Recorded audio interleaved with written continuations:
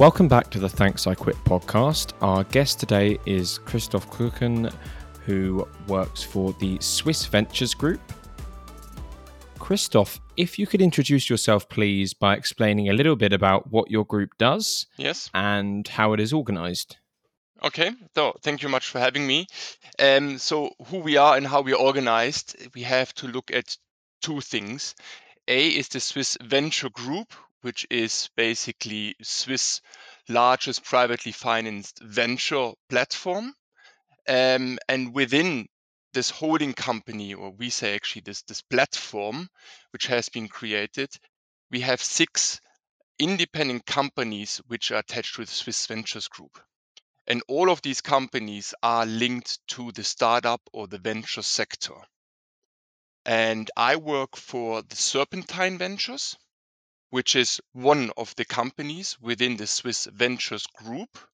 And basically, we are the investment manager, the leading investment manager within Switzerland on the venture side. So we invest in startup companies via funds.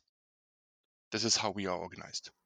And where did you get your sort of original funding for, and who invests in your funds? So the original funding, the main idea comes from the 3 main founders, which then also had some backers, some external backers, which believed in the idea like 8 years ago.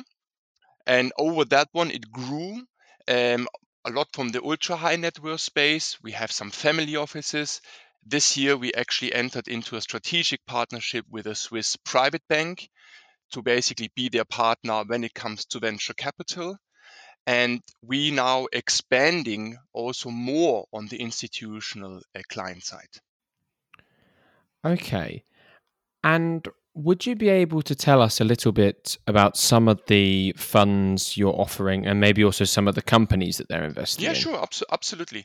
So we call it the venture asset management approach, and within a horizontal fund approach. And what does this mean is we not focused on one deal stage within the venture capital life cycle. We have when we talk about the life cycle, 3 different funds from the early stage, mid stage, and late stage, which then covers basically everything from the birth of a company up to the pre-IPO phase of a startup company. So we can, over the funds, basically, go along with them and then prepare them for an exit. This is how we are set up, and this is very unique in this approach because, and that's why we talk about venture asset management, because the client has the opportunity to invest in all 3 of these funds, for example, the life cycle, at the same time and diversify within this asset class by itself as well. So that's a unique approach. And what is the investment horizon for an investor in your funds? So normally it's round about 10 years. So if you look at on the venture capital side, which go through the famous, often heard the J curve, you have this 3 to 4 years of an investment period, and then basically the next from the year 4 to 10, more or less like a harvest period. Then when the company actually then is producing the returns you're looking for. Okay. And in terms of, I know you said you've got more institutional clients coming in now. Does that mean you've got more of a track record? What is it now that's more attracting to institutional clients that maybe wasn't there 5 or 10 years ago? So it has to do also with the track record. So we started already 8 years ago as a company, as an incubator, and we grew to the Swiss Ventures Group. And with the underlying companies, we built this platform, this powerful platform, which we have. So we have, for example, very close relationships with the ETH in Zurich from a university perspective, EPFL in Lausanne. And then on the other side is, in the last years, you had a very, very low yield environment. So investors, institutional investors, also looked for another asset class which can be added to the whole mix to bring up the performance. So venture capital is basically now where private equity was 15 years ago. as an asset class. And now it comes more and more, I would say, into the mainstream. And this is one of our things. We would like to democratize this access for the investor base to get in and having this one as an active asset class within their portfolio construction. And then you mentioning the economic environment probably brings us nicely onto the question, what does rising interest rates mean for venture capital? Is that a serious challenge for your investments? So not in the moment, because this, if you look at the models you normally have, it's not that you're taking one interest rate in one particular time. You have it above a lengthy time. So the path is still very, very low, and now we're just starting to see it going up. So if this stays continuously, then the model will incorporate this over time. But this gives every startup company also the possibility to adapt to the new environment and make their business model basically adjust to it. And this is one of the things, because we are also very early stage investors, as I mentioned before. And there we also have then an input, and we can bring our input, our knowledge to these companies that they are building themselves up on a very strong also financial foot. And also, do you anticipate though in the longer term that maybe you're going to see more of a move towards bonds, etc., maybe more of a kind of resuscitation of asset classes that have been less favorable recently, and then maybe in the longer term there might be a bit of cooling of interest in venture capital? I think you should see this as a mix. So if you're looking now at the whole financial markets, the bonds are a little bit out of favor in the moment because of the rising interest rates. Um, but I think every asset class, I mean, has its rights to be there, and I think it is the mix. And when we're talking about venture capital, and as mentioned before, to institutional investors, we tell them see it as a satellite strategy, because you asked before the question for how long does an investor has to be invested in it. So we are talking about a 10-year commitment. So take it as a satellite investment, round about 10% of your overall portfolio. And then the other one, keep them in other more liquid asset classes in case you need to change. But the overall, and we looked at this one also from a numerical perspective, the overall output, if you add a little bit of venture capital, is really nicely seen then in your in your performance over the long term. Okay. And do you have any kinds of estimates, for what the performance might be of these funds? Does it vary a lot? I mean, it varies to which deal stage you are. I mean, if you look at the early stage, they have a very good growth potential. If you find the next big one, I mean, like the next, I don't know, WhatsApp or the other ones which were out there. And then if you go to the growth stage, to the later stage, these are way more mature companies, and they have less of a multiple which we're looking at, for example, or a growth rate than from an early start. So it's basically where you would like to position yourself on the early, in the mid, or the late stage.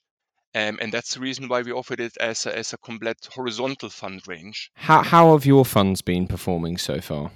So far, very good. We are absolutely on track. So we have one portfolio, which was our first one, which was launched in 2016 and has been closed in 2019. And if you talk about the multiple which we're looking at from a venture capital perspective, there we're talking about the multiple over the years of 3.7.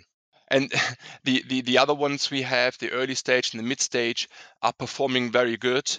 We just had the last quarter results coming in, and they are producing multiples also above one.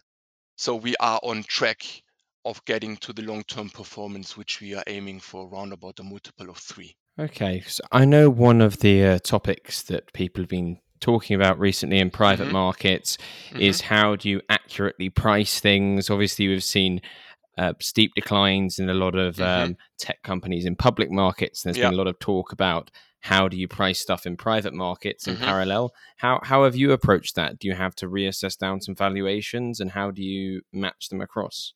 So we reevaluate them absolutely, and some have to be reevaluated down. I mean, if they didn't make their targets, which has been agreed before. Um, but it's really an active approach also we have with the companies to understand where they stand, where they have maybe difficulties, and where we can help. But some of them are already standing very good and progressing in a very nice way going forward of the companies we have been invested in. Okay. And then in terms of Switzerland as a center for venture Yeah. capital, now what is your impression? Do Swiss investors think of Switzerland as somewhere with a lot of good venture capital opportunities? I mean, if you're in Switzerland, yes. I think it's sometimes from the outside because people think Switzerland is a small country, so everything else is small. But if you look at it from a technology perspective, or what comes out of the universities, I mean, I mentioned before the ETH and the EPFL, both very much in the technology area as well. These are one of the leading 3 or 4 universities globally in this kind of sector. We have we went very close to them, so we have a very close interaction with them basically on their campus to see what comes out there. And I think this becomes now more and more apparent to outside investors or other venture capital companies to look at Switzerland, because if you look at it on a per capita basis, we are one of the leading venture capital countries. So there is enough assets within, I mean, available assets, investable assets within Switzerland from its size. And this now becomes more and more into the limelight, if you want to say it like this. Do you think that is Switzerland developing as a venture capital center much? How are you seeing the change within Switzerland for this? Absolutely. I think it's also a change coming from, and maybe we have to go 2 steps back. If you look at the institutional investor base or who invests or might invest into venture capital now, this is now the next generation you see coming up. And they are looking for other ways to invest. They like the investment also in venture capital because it's closer to the economy. It's more tangible, if you want to say it like this. Then you have pension funds or insurance companies or the other institutional clients who like to look at it because it's a performance enhancer, if you want to say it like this, if it's done in the right way. Um, and they take this more on board. They're more open for it. So I think there comes a new generation, new kind of investor, which are looking at this asset class, and then it will continuously grow up over the years to like any other asset class, like private equity 15 years ago, which is now, I would say, a standard building block of every kind of portfolio these days. Okay. And then, how do you find the regulatory aspect in Switzerland working with the likes of FINMA? Do you find they are constructive for venture capital? How do they compare to other major regulators? I would say very, very constructive. I mean, we are about to obtain our FINMA license as a venture capital company. So as one of the first one to have basically this license as an asset manager for collective assets, this helps us in the next phase of growth. But in general, it's a very friendly environment. I mean, in the beginning of this year, the government brought out the law that the pension funds now can invest up to 5% of their assets in venture capital. They directly wrote this basically in this way. So now pension funds have the opportunity really to invest in venture capital going forward since the beginning of this year. This was really a milestone going forward from a legislative perspective. Is it because it sounds like then you get presumably a lot of potential inflows. Is that actually difficult to manage for the sector because you need to find companies to put this money in? It could influence the valuations. I mean, the even if I would like to, I mean, this wall is not coming at all at the same time. It now starts to come. This is correct, but this is exactly the point we had before. Um, the outside view is that Switzerland is small, but there is enough to fill this kind of funds out there with this kind of money which would come. If this wall of money would come, it can be invested over the next years without any problem in Switzerland. And I saw that I think you also have a dedicated portfolio management team. Correct. Yeah. Can you explain why you decided to establish that? Because Hmm. that's not the case at every venture No. capital manager, is Yeah. it? I mean, this is established also. Um, we wanted to be really, we are an asset manager.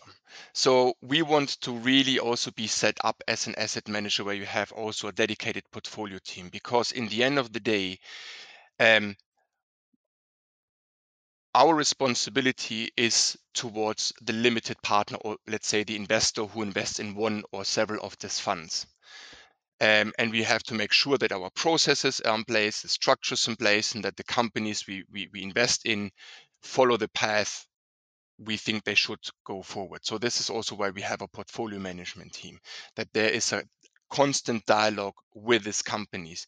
But on the other hand is also that we can be close to them, to these companies, and maybe help them going forward from the expertise we are having, so that in the end of the day we're having a win-win situation, and that in the end we can produce the return the client expects from us and out of this asset class. How important do you think it is to maintain a very regular, I guess, mentoring presence? I would say for when you look at in the early stage investments, so really when they're coming or built out of the university, we say, or you can say it like a pre-seed or angel investment, there it's very important to help them, and there we're very active in this one as well, from our investment team side, to provide them with guidance, but also to bring them over to introduce them to the other companies we have within the Swiss Ventures Group, which can help them, because we have a legal company, we have a company which is helping on the CFO and COO side. We have a company which helps you to professionalize as a company quicker with the pitch books, first introductions to investors. So we also can help them with introduction to the other sister companies we have. But on a day-to-day basis, we can also help them say, this is how you should do this going forward in order to achieve your aim. But it's very important for us. And do you take board seats on companies? In some cases, our senior management does this from time to time, depending. When would they deem that to be important, and when does it not matter so much? I think it depends on how the case is presented. If they believe that they can have really an impact when it comes to that kind of board level, um, and that they can influence them in a positive way to achieve their aim, the set up path of the company in a quicker way. And Christoph, what does your specific role entail? So my role, also my title is head of clients, um, which also has been structured now with the FINMA regulation. And I'm basically looking after the client's interaction. So from an investment perspective, so every new investor or existing investors, our team is basically in contact with, to give them the service and the attention they're asking us for when they have any kind of question towards the funds or our setup or procedures. And what is the secret to effectively managing relationships with professional investors and their companies who want to invest in you? Uh, what is the secret sauce? I think that it's so I'm doing this now since over 20 years, and I like it because I like to talk to people. So I think a genuine curiosity in people, but also an understanding of the broader market. There are a lot of pressure points on people in the moment, and I think if you can combine all these things, and sometimes also know when not to call, um, that can bring you a very long way, because we are all here for the same reason, because we want to make a better performance for the investor, and they're looking for the performance. And I think that's the secret sauce: be treated, or treat others as you like to be treated, if I want to break it down in one sentence. Okay, because you before I think you worked in sales, didn't you, for BlackRock Yeah. and for UBS? Obviously, those are Yes, both very correct. big companies. Yes. Presumably, most of the products you were representing were large, public, liquid Yes. Yes. strategies. Yes. How different has this been from those experiences? I mean, it's so the structure of the job is the same. But if you're going from a big organization like UBS or BlackRock now to Serpentine, it's just the size. You have a difference. You had more support teams in the big companies, and everything was already done and set more or less in stone. but now you have more flexibility, so you can create things, you can build things, you can shape things going forward. And now with the next growth phase we're going into it, also with the FINMA license we got, is to bringing this knowledge or the training I got from the big corporates now into Serpentine is very interesting. And on the other hand, my mindset needs to change because it's a smaller company and you do things within a day, and you have way more access to the senior management. So in my job, I talk to the co-founders, to all three co-founders of Serpentine and the Swiss Ventures Group on a daily basis. And this is also, if I may say so, the fun part of it, because you can help to shape. So I learned a lot from them, and they learned a lot from my experience on the institutional side. Are there elements as well where, because also the asset class is very different, you have to Yeah, manage investors' yeah, expectations in quite different ways? yeah. It is different, but if you do this for such a long time, and I covered different asset classes, you just learn to transfer your knowledge in there. And yes, we are talking about a longer time horizon, as we mentioned before. It's a closed-end fund and not an open-end fund where you can go out, as you said, liquid any day. It's different, and it's just to have to explain it in a way. Most of the clients on the institutional side are very familiar with the concept, but they're new to the asset class. They know this a lot from the private equity side, and now they're making the next step into the venture capital side. But the concept they know, but still you have very, very interesting conversations where sometimes it's also educational towards the new investor, because they will need to learn and want to learn about it. Do you find that the popularity of the likes of Partners Group and the hmm in-house private markets divisions at the big banks, has that been very beneficial to you? Has it done a lot of the kind of investor education for you? They did already a lot of this one. I mean, you mentioned Partners Group, for example, which we know also very well. Um, they did this like 15 years ago, and it helps because people are more familiar with the topic from the private equity to the venture side.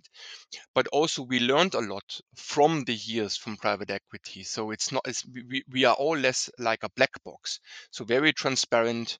Um, we have open transparency. We share our documents with our investors so that they get very quickly very familiar with the topic and see, okay, this is how they do it. Because in the end of the day, it's just a new asset class. We work as an asset manager, and we show you where we invest to, and we show you, you mentioned this one before, on a regular basis where our evaluation points are, so that they can see how it develops over the years and where we stand, because we want to do this in this way.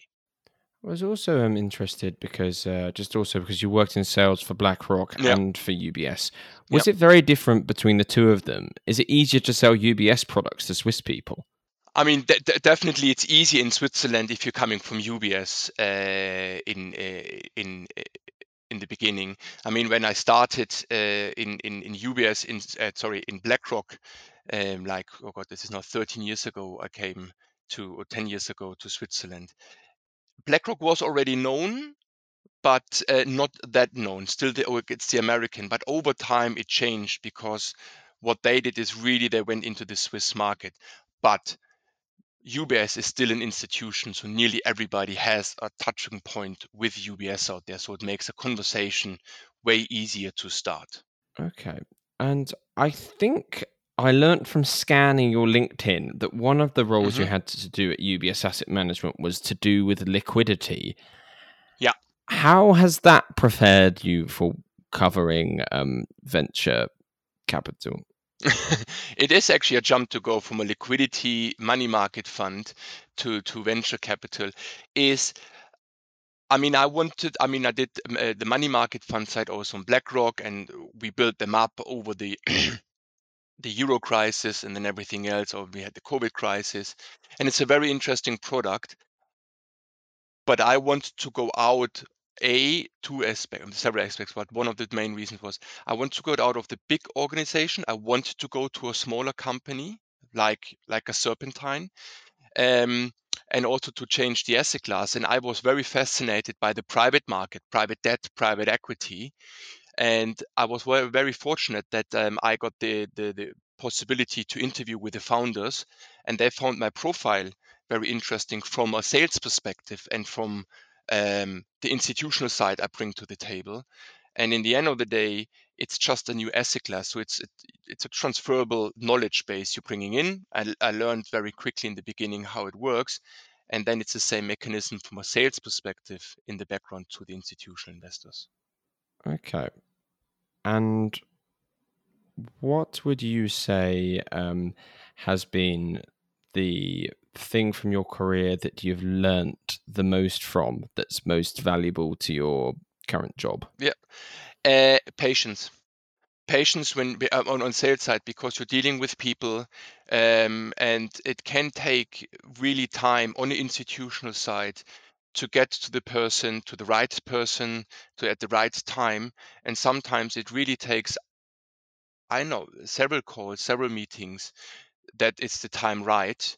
But as you asked before, if you have a passion for it, if you friendly, consistent, and follow up with the people, sooner or later they will have a conversation with you. And if it fits in, you will have a really interesting conversation about, in my case now, about venture capital.